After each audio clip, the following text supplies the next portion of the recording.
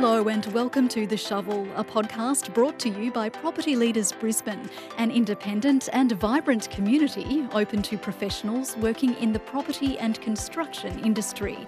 The Shovel is a natural extension of the conversations we have at our events, where we share and debate ideas and inspire positive change in our city. Welcome everyone to our 5th episode of The Shovel podcast. I'm Matthew Mackey, founder and chair of Property Leaders Brisbane and business leader of cost and commercial management at Arcadis.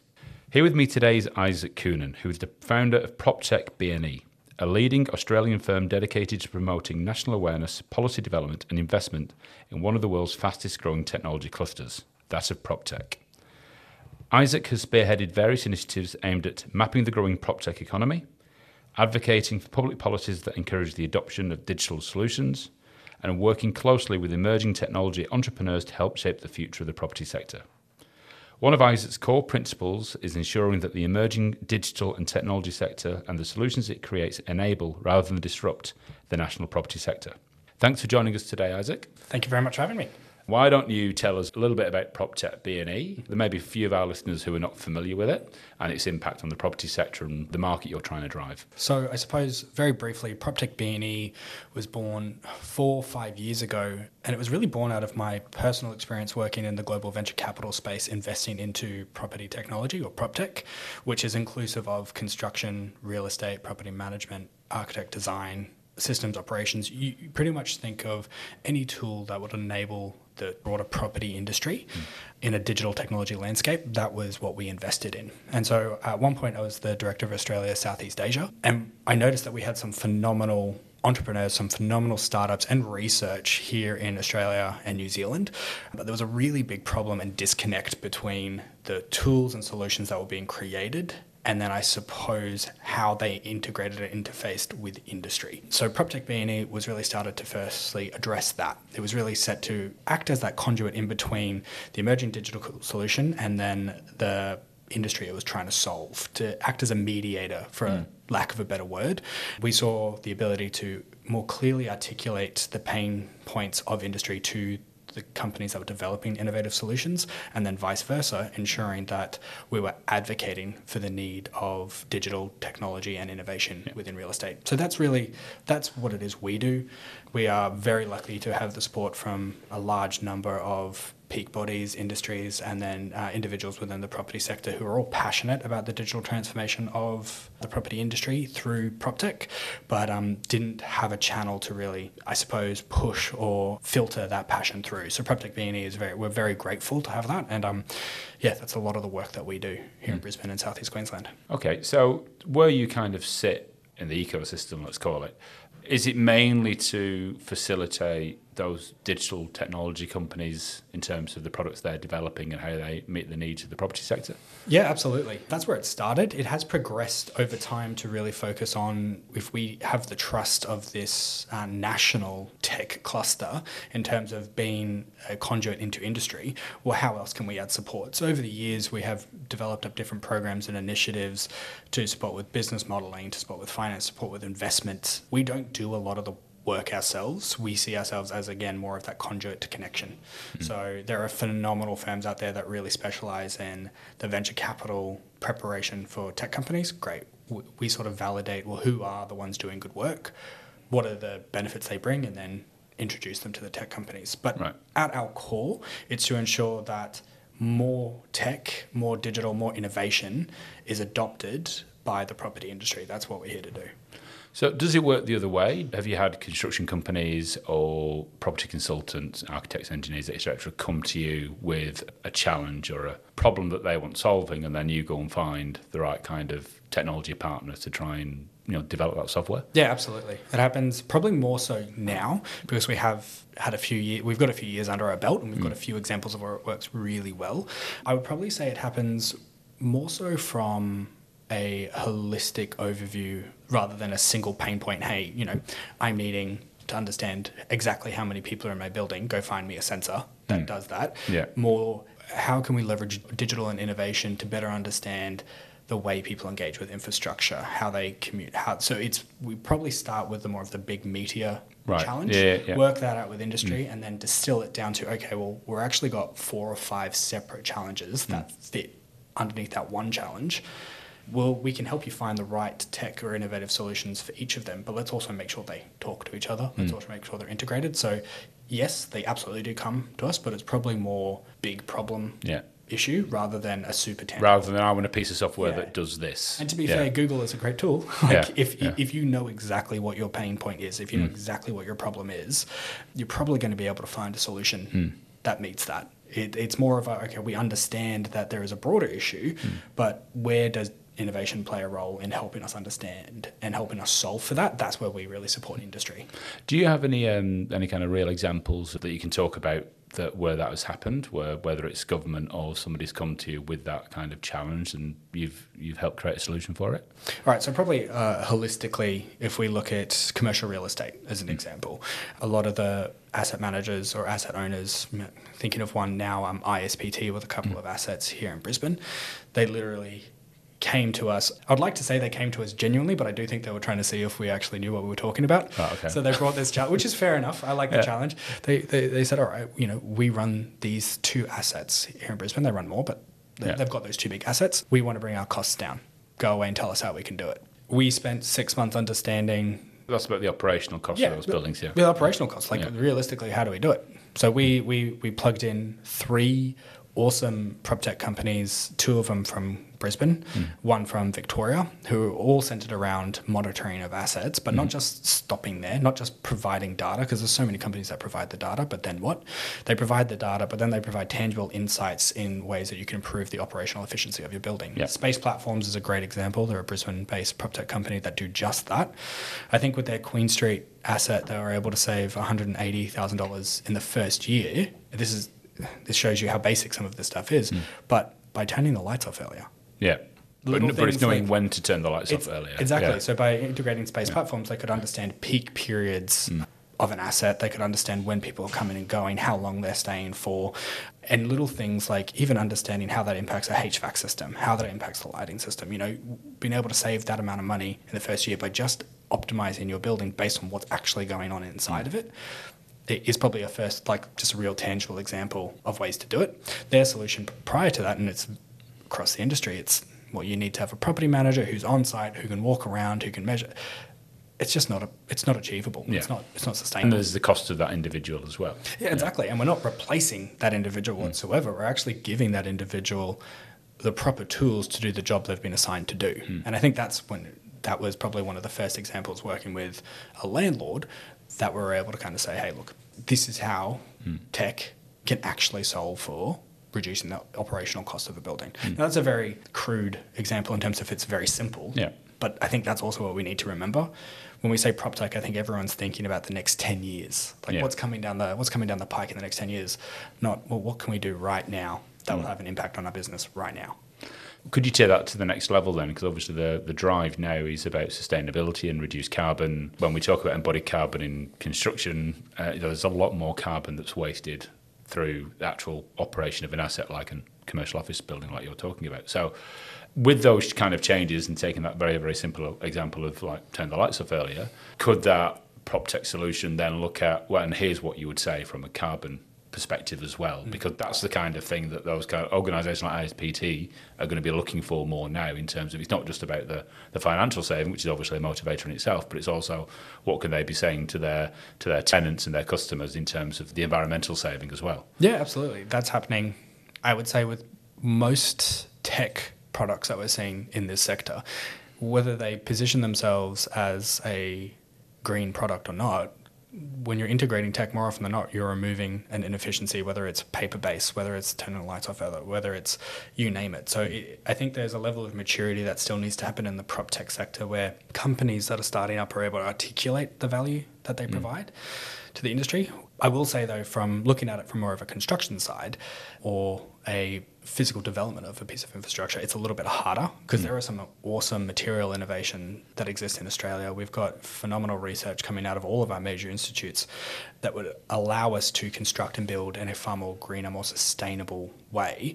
Issue is, to get materials passed by the Australian Building Code takes a fairly large amount of advocating, takes rigorous research. It takes, months and months and years of testing. So I think where we're at as an ecosystem, to use that word, is where we're able to play in the already built environment, and we're starting to support policy change when it comes to new materials and new material innovation. But it's a longer burn. Yeah, that is the 10-year horizon you were talking about. In my mind, the 10-year horizon has to be the way we build. Right now, we need to focus on, how do we operate better? How do we operate better what's already built? And it's a perfect timing as well, because if you look, particularly looking at Brisbane 2032, you look at the infrastructure roadmap. If we don't get how we build better sorted, we're not going to deliver a lot of the assets that are there. No, true. We're saying carbon positive games, what the... Which needs a lot of work, because it's a great statement, but I think a lot of people are beginning to suss that there isn't actually a lot of how built around it. Yeah. And I think a lot of people are looking to the existing property and construction industry. They're looking to the existing technology solutions to say solve for it. And it's what's going to solve for it is what's sitting in an R&D lab desperately trying to get approval by the Australian Building Code that allows us to mass produce concrete with 60% less emissions. It's the prefab, it's the modular constructions, it's modern methods of construction. Which all needs investment, which at the moment, the industry, the way it's operating, particularly when you start looking at contractors and suppliers, they don't have the funds or the cash to actually do that level of investment. No. So you're looking for, ideally, I had this conversation the other day, you're ideally looking for government, whether it's council, state, federal, to actually lead and actually create that requirement and create that market and create that demand. Yeah. But at the moment, it's a case of we want to be carbon neutral, industry solve it for us. Yeah. And that's not the same thing. That's just pushing the problem across to the other side of the street. Yeah, and I think there's part of it where I agree, because I think if government said, hey, be carbon neutral and this is how you're going to do it, that's one way to piss off a lot of the industry. Yeah.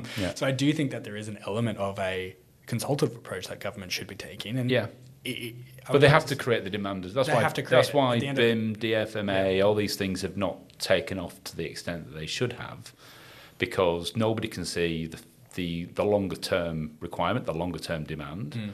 So why would you spend all this money and all this time investing in a solution that may just be for this thing now, but not further down the track? Yeah. And that's what we need to get our kind of heads around as an industry, that we have to look at the longer term. And as an industry, we're very focused on the next asset, the next building. I mean, 2032 gives us the opportunity to look longer term, but I still feel at this moment in time how we're going to get there is by traditional means, which is the way that we've been doing it for the last 30 years.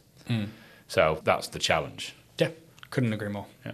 So we talked about the bigger infrastructure stuff and the operational solutions that you've been asked for by a developer. What about the other way? What about part of my experience is when I've worked for consultancies is that we have these great ideas of a technology solution that we want to have. And it goes one or two ways. Those companies either try and build it themselves and realise they don't have the expertise, the time, or the people to actually do it. So what they do is probably 10% of what they wanted, and therefore it's considered a failure, and therefore doesn't really get rolled out to the extent that it should. Or it's a version of Excel with a Power BI slapped on the front, and it's like with digital, thumbs up. Or they engage a software developer, like so some of the outfits you'd be talking to, and they say, here's the challenge, here are the problems we're trying to solve, this is what we want. And my experience of that is that we as industry participants understand the challenges that we're trying to solve for our clients, and we understand in our heads what we want the solution to be, but articulating that to a software company, who in this case would be a lay person not understanding the ins and outs of the industry, we're very, very bad at actually articulating what we want. That software company comes back in 6 months' time with a product that probably does 15% of what we want it to do and doesn't hit all the buttons, and we think, oh my God, we've spent how many hundreds of thousands of dollars getting that far, and that kind of usually ends up dying as well. So from what you've seen, what is the right kind of approach for that kind of thing? And I suppose it kind of points to the barriers of why industry has been very, very poor and slow at actually embracing digital solutions because of some of those issues.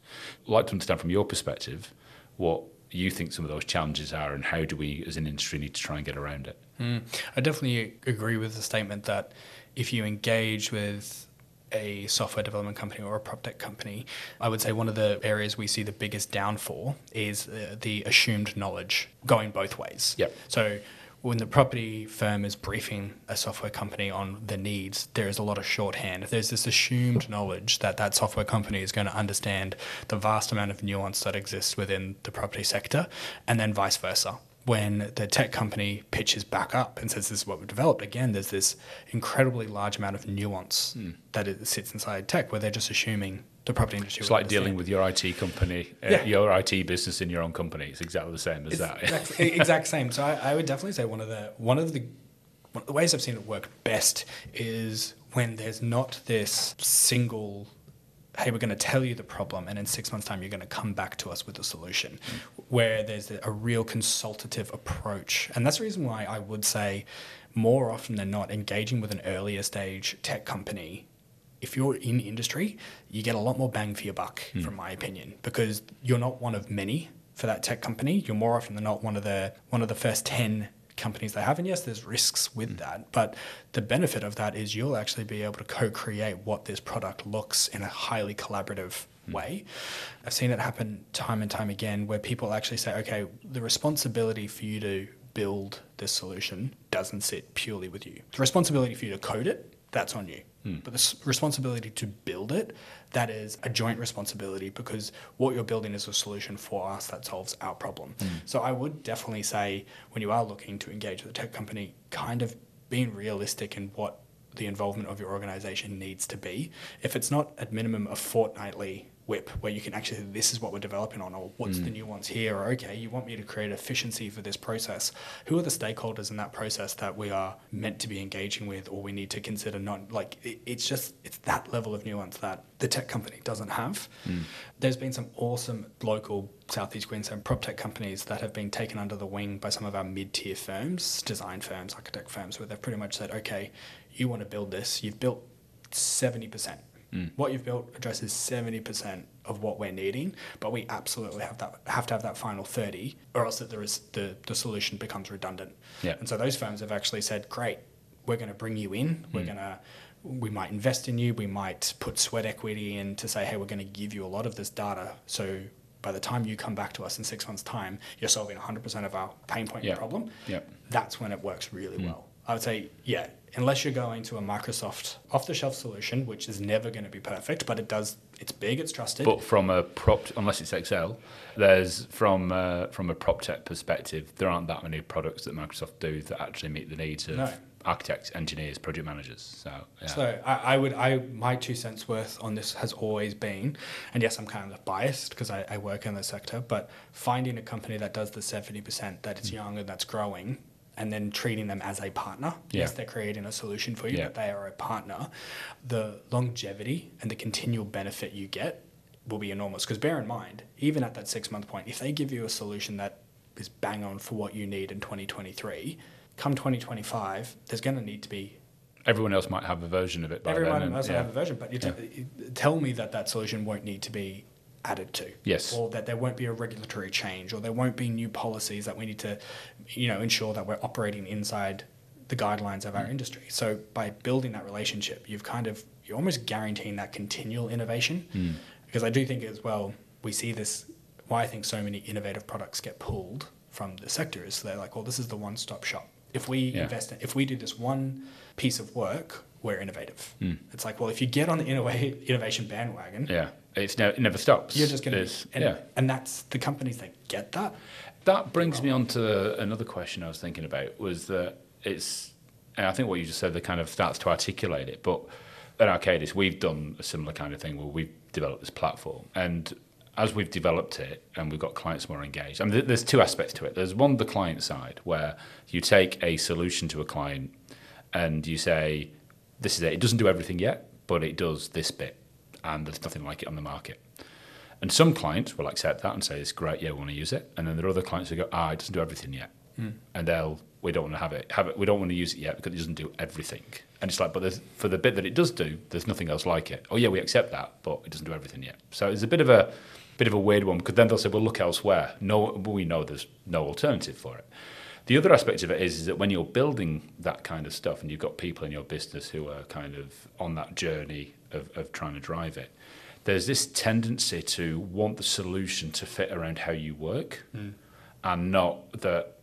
and what I found over the last couple of years is that you actually have to change how you work to get the best out of a product or a solution or whatever. You've actually got to change how you operate and change how you work to get the best out of it. And I think that's the bit when we talk about digital and disruption, that's what a lot of people miss. And when we're talking about PropTech and we talk about these PropTech startups and companies trying to drive these solutions, from the property company side, the architect, the engineer, the PM, whatever, that there's this thinking that, well, they'll give me a solution and that will just quite neatly fit around how I work and I won't have to change what I do. Do you see a lot of that? Is that where there's a lot of challenge, I suppose, in the market? Yeah, absolutely. I would say there's a lot of challenge on the individual level. Yeah. Absolutely. But there's also those challenges exist at the highest level possible. I won't name what building or what asset in Brisbane, but a good example is when there's a really innovative data and analytics company that actually monitor in a completely secure, non-invasive from a privacy viewpoint, how people move around an asset. And they can track behavioural patterns and how often people come, how often they come back. It's probably one of the best solutions I've seen in that market. But what it's also doing is it's completely disrupting the way that the industry reports visitor rates. So we've got shopping centres and malls and buildings that are saying, yeah, we're getting hundreds of thousands of people into this asset.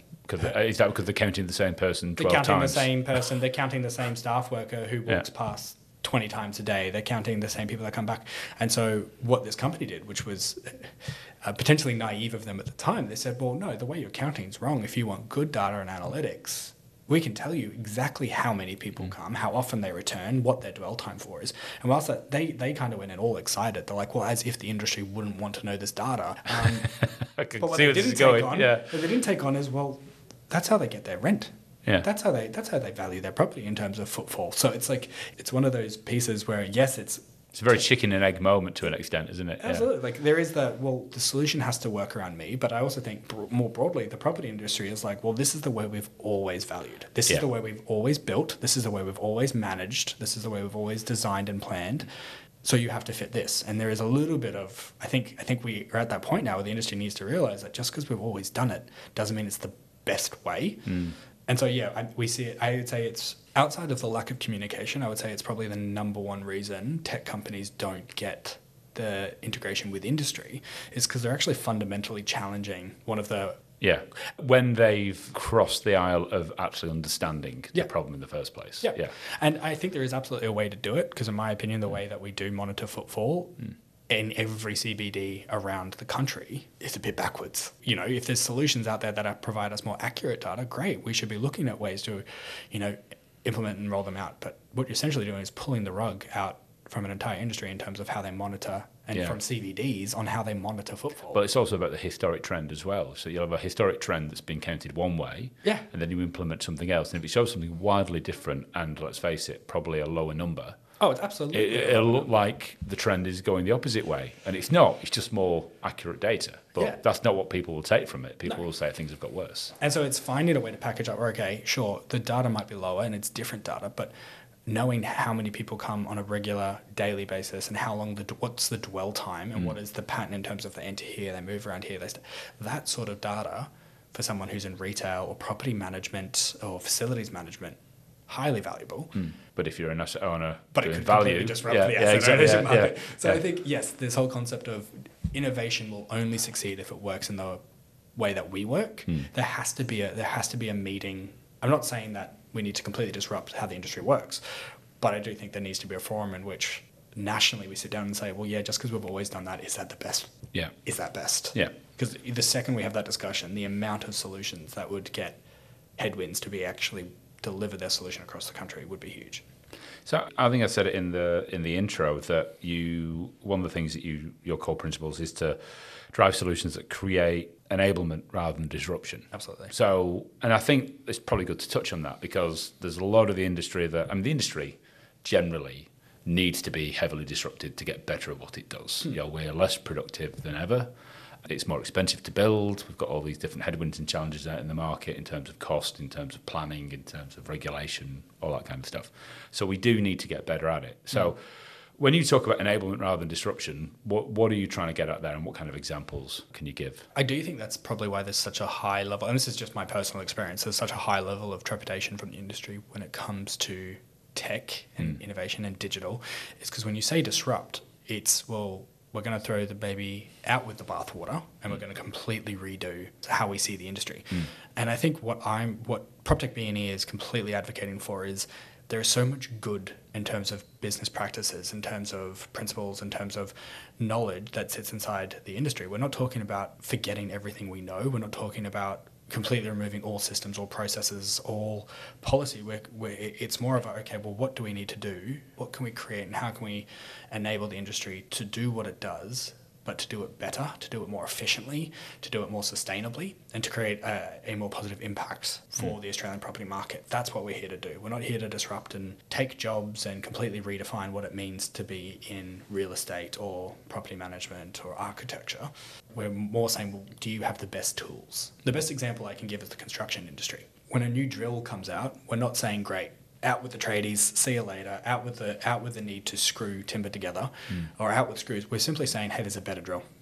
And I think for a lot of the tech solutions we're talking about here, the level of infancy where we're at in the national PropTech economy is, it's very transparent. I think what we're saying is, hey, we've just got a better drill. We're not fundamentally talking about reshaping the property sector. We're saying, are you using the best tools? And I think that's the analogy. So when we talk, I think whenever you say tech, disruption always comes straight hand in hand with it. And so we actually just came out very clear, like, we're not here to dramatically disrupt. We're here to positively enable the work that we do. Let's just talk about disruption for a minute. So we've got an event this evening on the rise of AI, or as somebody made a comment to me today, they thought it was about Paul Simon's 1980s hit, Call Me Al. So completely, obviously didn't read the rise of Al. But one thing we're going to talk about this evening is about artificial intelligence and its potential for disruption in the industry. I'd really like to get your views in terms of when we're talking about AI, and I was speaking to your co-speaker for this evening, Adam Beck, and he said that AI has actually been around for the last 10 years, which was a bit of a surprise to me because if you read about ChatGPT and whatever variation we're talking about, it only seems to have been around for the last year or less. So how do you see something like AI either disrupting or enabling the construction and property industries? And I suppose from our listeners' perspective, how can they engage with it? Because there is obviously, for all the reasons you said, fear and trepidation about this kind of thing, and we're going to invent the next Skynet, and we're all going to be dead within 10 years. How can we engage with this kind of emerging technology? And should we be engaging with it now, or should we be waiting for something else? Yeah, and despite the position I'm taking tonight at the event, I absolutely see AI as an enabling tool. I think it has the ability to be a highly disruptive tool, and I think if it becomes that, I think we've used it wrong. I think the real power of AI is to understand systems, processes. It's really to understand programmatic issues. 1 + 1 = 2, great, that can be learned. You give it an equation in a million different ways, it will know how to answer it because it's very data-driven, it's very programmatic, and there's a very large amount of our industry that is programmatic, it is data-driven. I was speaking to a few commercial leasing agents the other day, and they were telling me that 25% of their week is spent on manual reporting, literally doing leasing minutes, literally doing capability statements. It's just that. It's stopping them from being out trying to get more business. And so in my mind, where AI has a real opportunity to play is, well, what is the 1 + 1 work that our industry does? That's where AI has. There's a lot of 1 + 1 work. A lot of 1 + 1 work. And that is where AI really has the ability to come in and say, you know that? Teach it to me. Let me learn it. I've got that. The trepidation of, well, that's taking jobs. I think we as an industry have a responsibility to understand, okay, well, if the 1 + 1 work isn't needing to be done by a human anymore, what capability does that free up for us? What additional work that could be more centered around the human experience, that institutional knowledge transfer? Like where, yes, do I think that some jobs are likely to be displaced by AI? Some jobs were displaced when the computer came out. It's just a fact of life with every technology progression we have, there is work that becomes redundant. I think what we have to do now is kind of not see AI as this be-all and end-all, which is what a lot of the industry is starting to see it. It's the Messiah. It's the it's the white knight that's going to come. It's the disruption we've all been praying for. It's the disruption we've all been praying for. And I think, a perfect example of disruption gone wrong is, do you remember I think it's like maybe 2013, 2014, all the big banks around the country really lent into we're closing our branches, everything's going to be online. it's, online is the future. Online is the future. So it was, this was shortly after they'd made everything offshore. 100%, which really worked well. And, yes, I would say that 90% of the time I use online banking. I do. It's a fact. But I don't know if you've noticed, but if you go to a CommBank store or a Westpac store, the level of attention it's put onto the customer experience. Oh, it's improved massively. I think it's more than it ever was, particularly in that sector. And I think because what we realize is digital doesn't replace the human side of what we do. Yeah. We're also in property. It's our 3 core groups, food groups for humans is food, water, and shelter. Yeah. Shelter is one of the, no matter how big or how progressive or how tech forward we become as a society, we all need shelter, places to learn, places to live, places to play, places to heal. We're always going to need infrastructure. And so to say that we're going to get to a point where humans aren't going to have to be behind the planning, the design, the nuance, I think is a ridiculous claim. Yeah. Do we need to be doing the 1+1? I think that's the question where that AI is going to be able to come in and really help us. So taking that example of the 1+1, what's the basic tasks that we could get AI to do? How can people in the industry easily find that? Well, they'll know what the 1+1 tasks are, but how do they engage with the AI to see if we can make it better, smarter, etc.? Realistically, the level of off-the-shelf AI products that exist at the moment for our sector are pretty minimal. I think if you take a step back and say, well, what is machine learning doing in terms of improving systems and processes, it's really, I would say, first look inwards and try and figure out what is that task. Yeah. Really, because if you know the task, it's really easy to find. Is it sales management? Is it order forms? Is it maintenance requests? Being really clear on what it is you're trying to solve for. Yeah. And then, my God, there's 1,000,001 solutions out there. I would say definitely engaging with groups like Proptech BNE or like the Proptech Association of Australia or Taronga Ventures is a really good way to go about it, because these organisations essentially validate the actual good business versus a really good sales idea. Yeah. Because a lot of the founders and a lot of the tech companies that start out, they're good salespeople. So you get sold by this awesome pitch deck and it ends up being nothing more than 11 pages promising AI versus, okay, these are the companies that are actually delivering work. So I would say, first step, understand what you're wanting to solve for. Second step, don't do it in isolation. That's probably the biggest benefit I can always provide industry is, if you are wanting to solve for a pain point, you can always guarantee that other people are as well. So again, through groups like this is a really good, safe vetting place, particularly if it's your first time. If you're the size of Mirvac, you probably had a head of innovation, a head of digital, a head of technology. Yeah, sure, off you go. But if you're a small company that's looking to become more innovative, don't do it by yourself, and don't put money into the first idea that you see, because... Yeah, and I think that's the thing is that, big companies are guilty of this as well, is that even as a big company, you could be under the illusion that they have lots of cash to spare. Yeah. But generally they don't. It's so tightly budgeted that they don't do a lot of investment in some of this stuff because, one, there's a trepidation of we can't afford to waste money on this kind of thing. So I've actually seen big companies still be running things with Excel. And it's and you look at the size of them and you're like, why are you still doing that? There are off-the-shelf products that aren't AI-driven, but will do that job for you. So I think it doesn't really matter what size of business you are. I think there's probably a lot of maturing in terms of technology stacks and solutions that companies could be using regardless of size. I actually think that it's the small companies that are ones...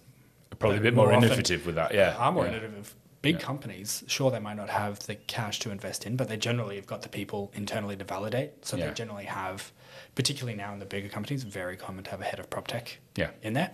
So they've got the people who can do the scouting.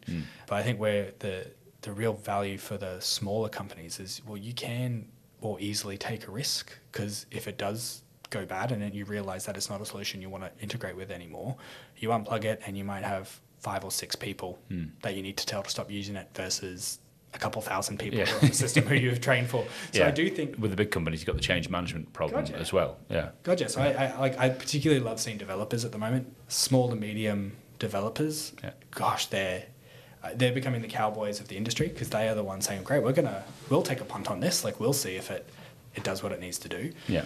But I would think the biggest piece of advice I would say for people who are wanting to become more innovative and wanting to kind of transform their business is do it in collaboration. I also think there's this big methodology that's growing at the moment, which is innovation is going to be the competitive advantage. So everybody tries to do it individually. Yeah, if I've got the best tech, yeah, I'm going to get more customers. Realistically, that's not the case. Yeah. If you've got the best tech, you might be able to provide an awesome customer experience, but there's always going to be competitors. And I think it's high time that we as an industry say, all right, we need to start rising as a collective, because that's how we're going to reset the benchmark for what is acceptable in this industry and what the standards and what the best practices and how we integrate with innovation and technology. Yeah. It's by doing it as a collective, not seeing it as the way you win business. Yeah, because I've been in those meetings where you think you've got something innovative, so, a new solution, new software product, whatever.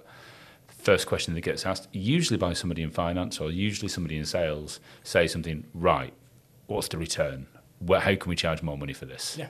And some of my responses I've heard have been, why do we have to get more money for it? Why can't it be the disruptor? Why can't it be the thing that just gets us in front of the client quicker than other means? Yeah. Because that's a return straight away. Oh no, but how can we charge more? Why can't it be the thing that provides an epic customer experience? Yeah. Well, that's ultimately the solution, but there's always somebody who wants to see that return, wants to see how can we improve profitability by using this product and all the rest of it. And it's like, sometimes that shouldn't necessarily be the foundation. And sometimes it's absolutely going to be a cause, which I think is great if there's a way that you can leverage innovation to increase. But I think if you start with that, though, you're potentially minimising your solution to an extent. Yeah, it's a cause. It's not the foundation. Yeah. So great conversation, Isaac. We do finish off with a bit of a quick fire round, and I'll apologise in advance because I didn't give you sight of these beforehand. That's so fine. you're going to be thinking on your feet a little bit. Fairly simple. Favourite coffee shop in Brisbane? Strauss on Elizabeth Street, down that little alleyway. No, love it. It's great. Yeah, really good Reuben sandwich there as well. Really good. Yeah. Favourite thing to do at the weekend? Walk along the river. I normally start at Tenerife and go up to the powerhouse. Right, great. And what do you... this is maybe... You're probably going to be at a slightly different angle on this, knowing where you sit and where you're positioned. But what do you love about working in the construction and property industry? The thing that I love the most about it is a vast majority of the industry is actually creating impact, and I don't think we realise it.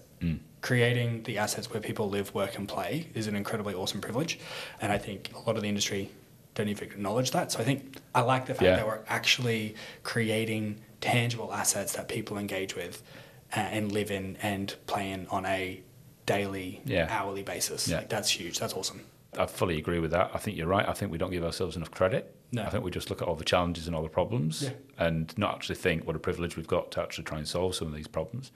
An example I've got, sorry, just to go off piece from the quick fire round for a minute, not to try and eschew the values of Arcadis, but the strapline for Arcadis is improving quality of life.